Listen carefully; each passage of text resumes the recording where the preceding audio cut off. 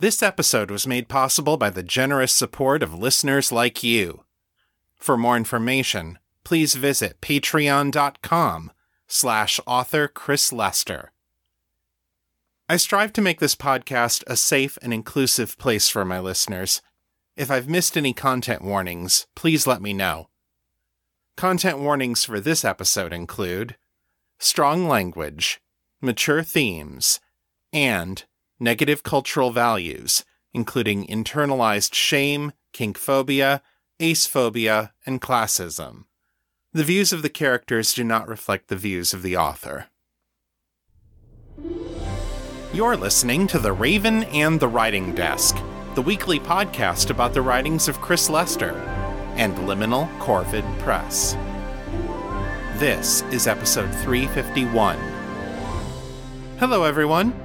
Welcome to The Raven and the Writing Desk. I'm your host, Chris Lester. You can learn more about me and my work at chrislester.org and metamorcity.com. Each week, I bring you a piece of my fresh new fiction.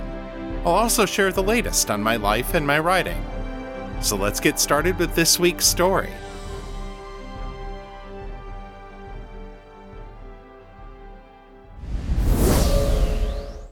Today I'm bringing you Chapter 2 of Honor Reclaimed by L.C. Williams. If you're new to the show, go back to episode 350 to hear this story from the beginning. I'm playing catch-up after missing a couple of weeks of audio production, so I'm going to skip the recap this week. Here is Chapter 2.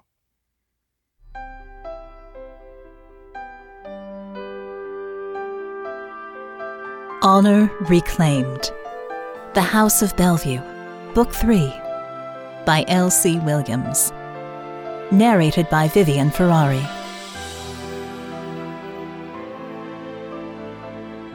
Chapter 2. Friendship.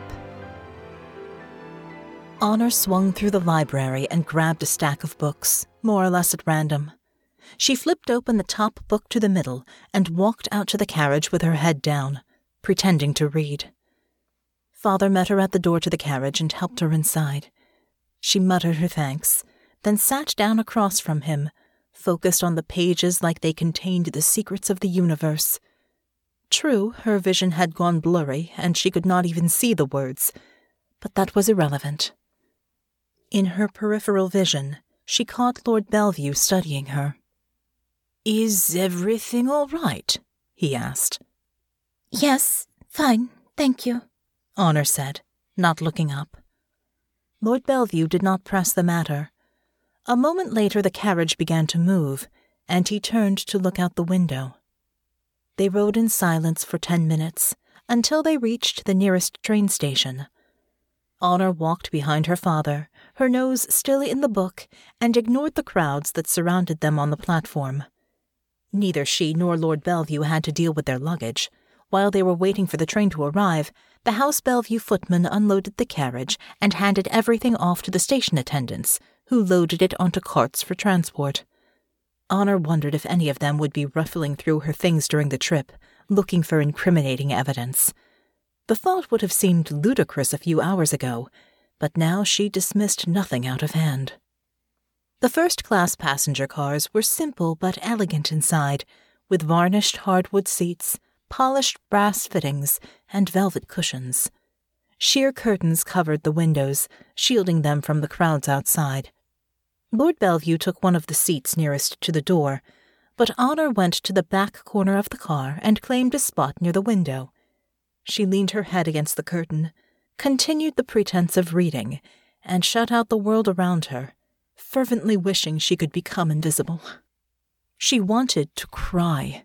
Loud, unseemly, ugly crying, the sort of crying she had only ever done as a child. It seemed the only appropriate response to a broken heart. But if she indulged herself in that way, here, she would make a fool of herself in public. She would disgrace her house. Worse, her father would insist that she tell him what was wrong, and then she would have to tell him what she had learned about Natasha. If there was anything more humiliating than her own father hiring a courtesan to pretend to love her, it was admitting that Honor had been foolish enough to fall in love with her in return. Surely such a confession would be grounds for him to take back his support for the succession bill. A foolish, heartsick little girl had no business being the scion of anything. So stop being that girl, she told herself, gritting her teeth. You are the Lady Honor of House Bellevue. It is time to act like it. But it was one thing to tell herself this, and another thing to do it. And every time she closed her eyes, she saw Natasha's face, lined with tears. A dozen other nobles boarded the train over the next quarter of an hour. All of them took seats well away from Honor, apparently reading her body language well enough to give her space. Eventually, the train whistle sounded, alerting the passengers to its imminent departure. Honor dimly registered the sound of a woman's voice at the door to the car, thanking someone for something. There was a brisk clack, click, clack of shoes against the floor of the train car, and then a rustle of fabric next to her. There you are, Honor dear, Lady Delphinia said, in a voice like sunshine and golden syrup. Oh, it's so lovely to see you again. Honor desperately wanted her to go away. Hells, if she could have banished the woman to the dreamlands with a thought, she would have been sorely tempted. Failing that, she would have been satisfied to ignore her. But an untitled lady could not ignore a house scion.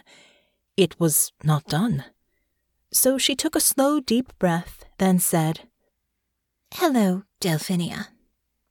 The blonde girl reached over and covered Honor's hand with one of her own. She leaned in closer to her, close enough that her perfume flooded Honor's nostrils. We're to be roommates for this retreat, you know, she burbled. Isn't that wonderful? I can only imagine all of the fun we shall have. Yes, quite, Honor said stiffly, still not looking at her. Good heavens, what has gotten into her? The train whistle sounded twice more, the engine chugged, and the car lurched into motion. Delphinia kept up her monologue of sparkling pleasantries for another 10 minutes, while Honor made polite noises and watched the shadows of trees passing by the curtains. Delphinia fell silent at last, and Honor mouthed a prayer of thanks to whatever gods might be listening. Perhaps a minute later she spoke again, but this time her voice was low, controlled, and even. We can speak freely. No one is paying attention to us now, Delphinia said. I must say you were giving me nothing to work with. Wipe those tears away. You look a mess. She passed Honor a handkerchief. Honor hadn't even realized she had been crying. She accepted the offered handkerchief and dabbed discreetly at her eyes and cheeks. Thank you, she murmured. After a moment she asked, Who was paying attention to us before? Delphinia nodded toward the front of the car. Honor followed her gaze, over the heads of the other passengers, and saw the backs of her father's head and Cousin Graham's, held close together in a quiet but animated discussion. There was no sign of Cousin Tyrrell. Evidently he would not be traveling with them. Lord Bellevue seems desperately concerned with how you are getting on with ladies your own age, Delphinia noted dryly. I'm reminded of a puppy we had once, who was too timid to play with her litter mates. We went to such lengths to make sure she was properly socialized. Honor glared sidelong at her. Perhaps she simply preferred a quiet nap and a good book to getting her ears bitten and her tail pulled. Delphinia laughed, a musical sound like tinkling bells, but Honor could hear a note of dissonance running through it. Spare me, she said, and now her voice was barely above a whisper. I know a broken heart when I see one. Did you and noble Alex have a fight? Or did you finally realize they were defective? Honor felt a surge of indignant anger on Alex's behalf. She turned and looked Delphinia straight in her impossibly elegant face and hissed, There is nothing defective about noble Alex. They are generous and sweet and kind and a true and loyal friend. And if you could not see that, then the defect lies with you. Delphinia did not seem troubled by this outburst. Her lips curled in a tight smile, and her pale blue eyes narrowed in calculation. "Not Alex, then," she mused. "How interesting." She gazed at Honor in silence for a long moment, with an intensity that reminded her uncomfortably of Countess Harcourt. "You haven't been seen courting anyone else. Who broke your heart, little puppy?" Honor fidgeted and looked away. "Shouldn't we be spending this time preparing for our mission?" "It's a 2-hour ride to Malin Station," Delphinia noted. "And, as I said, we are sharing a room this weekend. I think there is time enough for us to become better acquainted." Honor briefly imagined her fingers becoming better acquainted with Delphinia's long and slender throat. She balled her fists and clenched her jaw. "You didn't want to be my friend before," she said, the words coming out sharp and bitter. "I offered you my friendship, and you threw it back in my face. Why do you care now?" "Oh, I don't," Delphinia said, without heat. "But grandmother believes you can be useful to the cause, and I know better than to doubt her judgment. However, since you are quite clearly emotionally bereft, I think it likely your utility has been compromised. If I can amend that by serving as a sounding board or a listening ear, then it costs me little enough to do it." Honor looked up at her then, staring hard at her impassively lovely face. She searched in vain for any hint of mockery in Delphinia's eyes, but saw only calm, almost clinical interest, like an anatomist dissecting a cadaver. "I don't believe this," she murmured, wide-eyed. "You insult me repeatedly, cast aspersions on noble Alex, claw your way into my personal affairs, and now you honestly believe that I am going to bare my soul to you? To you?" "It would make you feel better," Delphinia said, matter-of-factly. Honor scoffed and shook her head. "You are a psychopath." "Am I?" Delphinia's face registered surprise, but not anger. After a moment, her expression turned thoughtful. "It is possible, I suppose." Another moment, and she waved it away. "Oh, well, a question for another time. We were discussing you, Lady Honor, not me." Wearily, Honor turned and lay her head against the window again. "Go away, Delphinia." "As you wish," Delphinia said, still unruffled as ever. Honor heard her get up and walk. Click-clack, click-clack, back toward the other end of the train car. Honor closed her eyes and tried to sleep. "What do you think, dearie?" Natasha tightened the belt of her dress uniform, adjusted her cap on her head, and stood up straight. She looked at her reflection in the mirror.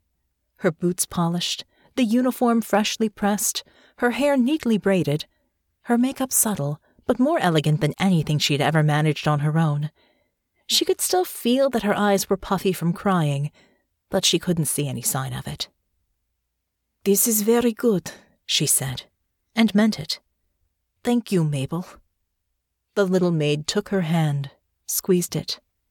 "Of course, love. Any time you need something like this, you've only to ask." Natasha let out a bitter laugh. "Not for much longer, I think. Lady Honor says I should look for other work." Mabel made a disapproving noise. Silly child. As if we all can't tell how much happier she is since she came here." She was happy," Natasha said, sinking wearily onto the foot of her bed. "Then she learned I was keeping secret from her." Mabel said noncommittally. She sat down beside Natasha with a soft grunt. "That's a sore point with that one. Suppose it's to do with growing up around too many secrets. About a mother, most of all." Natasha eyed her curiously. What is secret about her mother? I thought everyone knew she was fucking other men. Mabel barked a laugh. Aye, that's how they tell it. And notice they never tell you who it was, eh? Natasha frowned. Does it matter? Cool, Mabel said, in a manner that made Natasha think it must be an oath of some kind. Course it matters, miss. 'Cause it weren't no man Mistress fell in love with. It was a woman. Natasha felt her eyes go wide. That would certainly explain some of what Lord Bellevue had told her back on the night he had hired her. She tried to be something she was not. It nearly broke her. What happened? She asked. Well, Mabel turned to face her and folded her hands in her lap, visibly settling in. Natasha suspected she had been carrying this story for a long time. Lady Sylvia was very young when she got married to Lord Bellevue. Not much older than Lady Honour is now, in fact. Her father had arranged the match, and my lord was kind enough, so she didn't put up no fuss about it, even though he was more than twice her age. But she didn't know who she was or what she wanted. I'm sure you know how it is, at that age. Natasha shrugged. At that age, all I knew was that I wanted to get away from father. He was not a good man. Her father's words echoed again in her memory, harsh and cruel. You will have no one. No one will even care enough to bury you. Angrily, she pushed that voice aside, but she could not answer with her usual refrain. Not today. After today, she might have nothing and no one once again. She tried not to think about it. Mabel made a regretful sound. Oh, I'm sorry to hear that. Mistress wanted to be free of her family as well, but she just changed one cage for another. She weren't happy, and she didn't know why, not even when little Honor was born. Natasha nodded. Sylvia did not know she liked girls. Mabel chuckled. Oh, she had some notion, I think. She had plenty of sleepovers with her young lady friends back before she got married. I caught 'em kissing a few times. Tried not to notice more than that. She sighed. It ain't uncommon for girls to experiment, you see. But then they get married and they settle down, most of 'em. They do what's expected, and mostly they seem happy enough. But not Mistress. She was married to Lord Bellevue 4 years, but she never did get settled. What changed? Natasha asked. Why did she decide to leave? Honestly? Mabel leaned in closer, dropping her voice to a conspiratorial whisper. I think it were the necklace that did it. Natasha frowned again. She wasn't sure she'd heard Mabel correctly. Necklace? You mean the butterfly? Mabel gave a firm nod. It was a gift, you know. A birthday present from noble Yasmin. They'd been friends for years, those two, ever since Yasmin came to Metamore and got the curse. I don't know where Yasmin got it from, but they always said it helped them find their true self. They knew Milady weren't happy, and they thought it would help her know why. Natasha was suddenly very aware of the amulet's presence, a gentle weight in the pocket of her trousers. She slipped a hand inside her pocket, brushed her fingers over the surface of its little wooden case. Then it is magic, she whispered. Mabel blew air between pursed lips. I don't know that, she said. Might be it's magic. Might be it's blessed. The butterfly's a holy animal to Lady Verena, after all. Or might be it just reminded Mistress of what Yasmin had done to be happy. Travelling hundreds of miles and taking a magic curse, just so's they could have a body what felt right to 'em. She shrugged, spreading her hands. Whatever it was, Mistress found her courage when she put it on. She said she weren't going to be half of herself, no more. So, She went to Lord Bellevue and said she wanted an arrangement like Yasmin had with Aralai. Natasha raised her eyebrows. She wanted to stay married but take other lovers? She remembered something else Lord Bellevue had told her. I didn't let myself see what she needed until it was too late. I am guessing her husband did not like this. Mabel let out another sharp laugh. First time I ever heard my lord yell. He said they weren't androgynes and they weren't going to act like 'em. Said they'd never live down the shame of it. I wasn't supposed to hear none of that, but the walls of Bellevue Manor ain't that thick. She sighed again. After that, it was just a matter of time.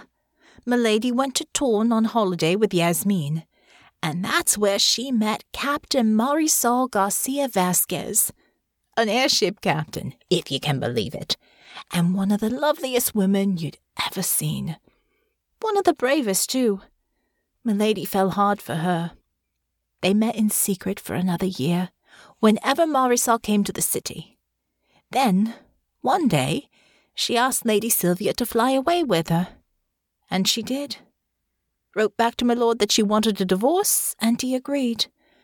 Once the courts approved it, she and the captain got married. Natasha thought about Honor's book, A Life in the Clouds, and all the adventures the captain had had sailing across the world. She imagined the two women standing at the tiller together, flying off into the sunset. It was undoubtedly a romantic image, but one that clearly had come at a high cost. It could not be easy to leave her daughter behind. Mabel winced. It tore her up inside, she admitted. But I knew she had to go while she had the chance. So I told her I would stay and look after Lady Honor in her place. A wistful smile settled on her face. We both cried so much that day. Then she gave me that necklace and told me to give it to Honor when she came of age, so she'd always have the courage to be herself. Natasha's fingers closed around the box as fresh tears welled up in her eyes. I wish Honor had kept it on, she murmured. But she was afraid of how it made her feel. She was afraid to be that person. I know, dearie. Mabel reached over and took her free hand, wrapping weathered fingers around her palm. Be patient with her. It takes such courage to be yourself when the whole world is telling you to be something else. But Lady Sylvia found that courage. I believe Lady Honor will too. Natasha looked up into Mabel's age-lined face, her eyes going wide as she realized what Mabel was saying. You knew, she asked. About us? About what we were doing? Mabel's round face crinkled up in a smile, her green eyes sparkling. Of course, dearie. Just because we act like we don't see or hear nothing don't mean we're blind and deaf. She reached up and patted Natasha's cheek. You're a good woman, Miss Natasha. You treat Miss Honor right, and you make her happy. And you seem to get along with young Alex as well. She gave Natasha a knowing wink. You'll be all right, all of you. Just have a little faith. Natasha took a deep, ragged breath, in and out again. I hope you are right. A knock sounded at her door. Come, she said. The door opened, and Alex stood there. They had made use of the washroom and borrowed the services of one of House Bellevue's footmen, and they now looked resplendent in their own dress uniform. However, there was no hiding the look of deep concern in their eyes. Are you all right, Natasha? Their gaze flickered over to Mabel, becoming a touch more wary. You left in some haste after Lady Honor's departure? Natasha waved them inside. She no longer had any patience for the nobility in the way they talked in circles. Mabel knows Alex. She knows about me, and Lady Honor, and you, and this. She pulled out the wooden case with the butterfly amulet and opened it for Alex to see. "You know what this is?" Alex's eyes had gone wide, but surprise quickly gave way to relief, and then to confusion as they saw the amulet. Lady Honor wore that to the debutante's ball," they said carefully. "I remember thinking it was very striking." "Ah," Natasha said. "She got it from her mother, Lady Sylvia, who got it from your mother. Did you know they were friends?" Alex's eyebrows lifted. "Mama mentioned it to me, yes, after Honor and I began courting." They bent over the butterfly, ran a finger over the central cabochon stone. "They never mentioned this, though." Natasha closed the box again and gestured with it, a sharp stabbing motion. "There is something very strange about this amulet. I would like to speak to Noble Yasmin about it before Honor comes home." Alex nodded soberly. "I shall pass on the word. I am sure something can be arranged." They took another step closer, put a hand on her shoulder. "Are you still able to come with me tonight?" they asked in a gentle tone. "If you need time alone, I understand." Natasha smiled sourly. "Thank you. But I have been alone at times like this before, and it does not end well." She reached up and took Alex's hand, gripping it firmly. "I think maybe this time I'd try being with friend." Alex seemed genuinely moved to be called a friend. Natasha thought she saw their eyes tear up a little. They nodded again, one sharp, decisive motion. "And so you shall," they promised.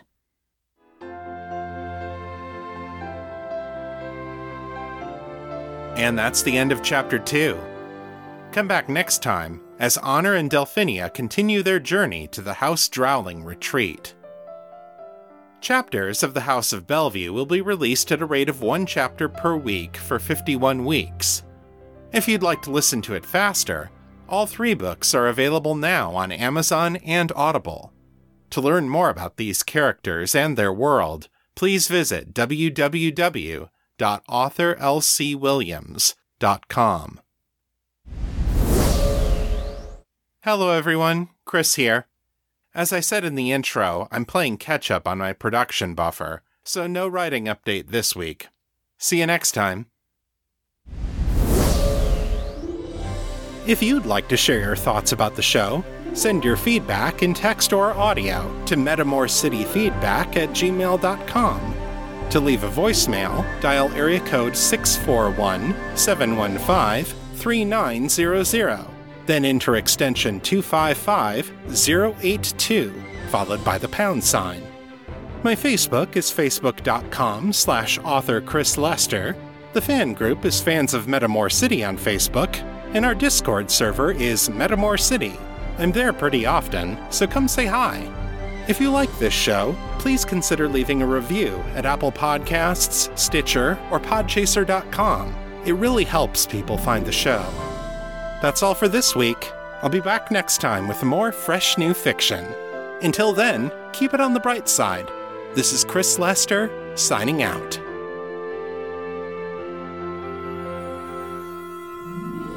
The contents of this podcast are copyright 2022 by Chris Lester and Liminal Corvid Press. The show is released under a Creative Commons, Attribution, Non-Commercial, No Derivatives license, so don't change it, don't sell it, but feel free to share it all you like. For more information about this license, please visit creativecommons.org.